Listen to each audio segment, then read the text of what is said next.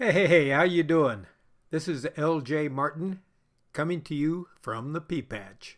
Okay, let me think back a couple of years. The libs and the prostitutes shout that Trump is a racist because he says killers and rapists are coming across the border, and they're still shouting it. I wonder, the fact that 4,000 homicides, 30,000 rapes, and well over 100,000 violent crimes have been committed by illegal aliens in the past 2 years since Trump spoke confirms or denies his statements. And he never said Mexicans or blacks or Asians or Indians or... He said those illegally crossing the border. It's fascinating to me how much of what Trump says that riles the prostitutes and libs who are looking for any excuse to prove themselves right when they laughed at his chance for becoming president. How many of his statements have become true? I personally hate the fact that pundits dig deep into a candidate's past to come up with something negative. Having had a bit of a jaded past myself. No, I was never in prison, and yes, I had a DUI. I guess I could be influenced by that.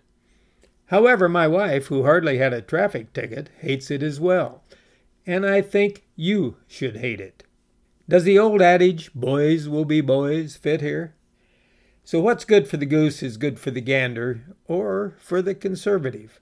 Beto, the prodigal son of the liberal left, who changed his name from Robert to Beto to attract Hispanic vote, had a burglary charge and a drunk driving and fleeing the scene of an accident.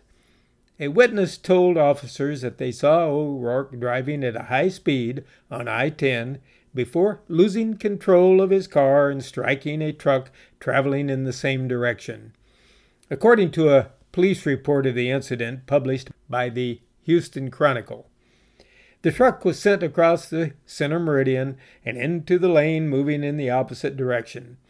O'Rourke then attempted to drive away, but the witness stopped him. Law enforcement arrived at the scene and arrested Beto. And of course, both charges of burglary and drunk driving were dismissed. And he's the first one to condemn white privilege. And of course, both those charges were dismissed after his millionaire father hired a high-dollar attorney and leaned on all those politicians he'd bought with his contributions. But suddenly the mantra of the left is, he was just a kid, that doesn't count.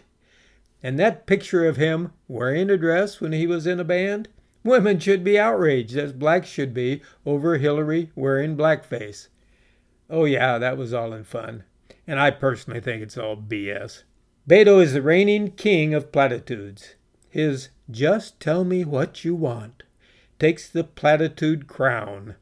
I promise you he'll soon be promising everything. Free health care.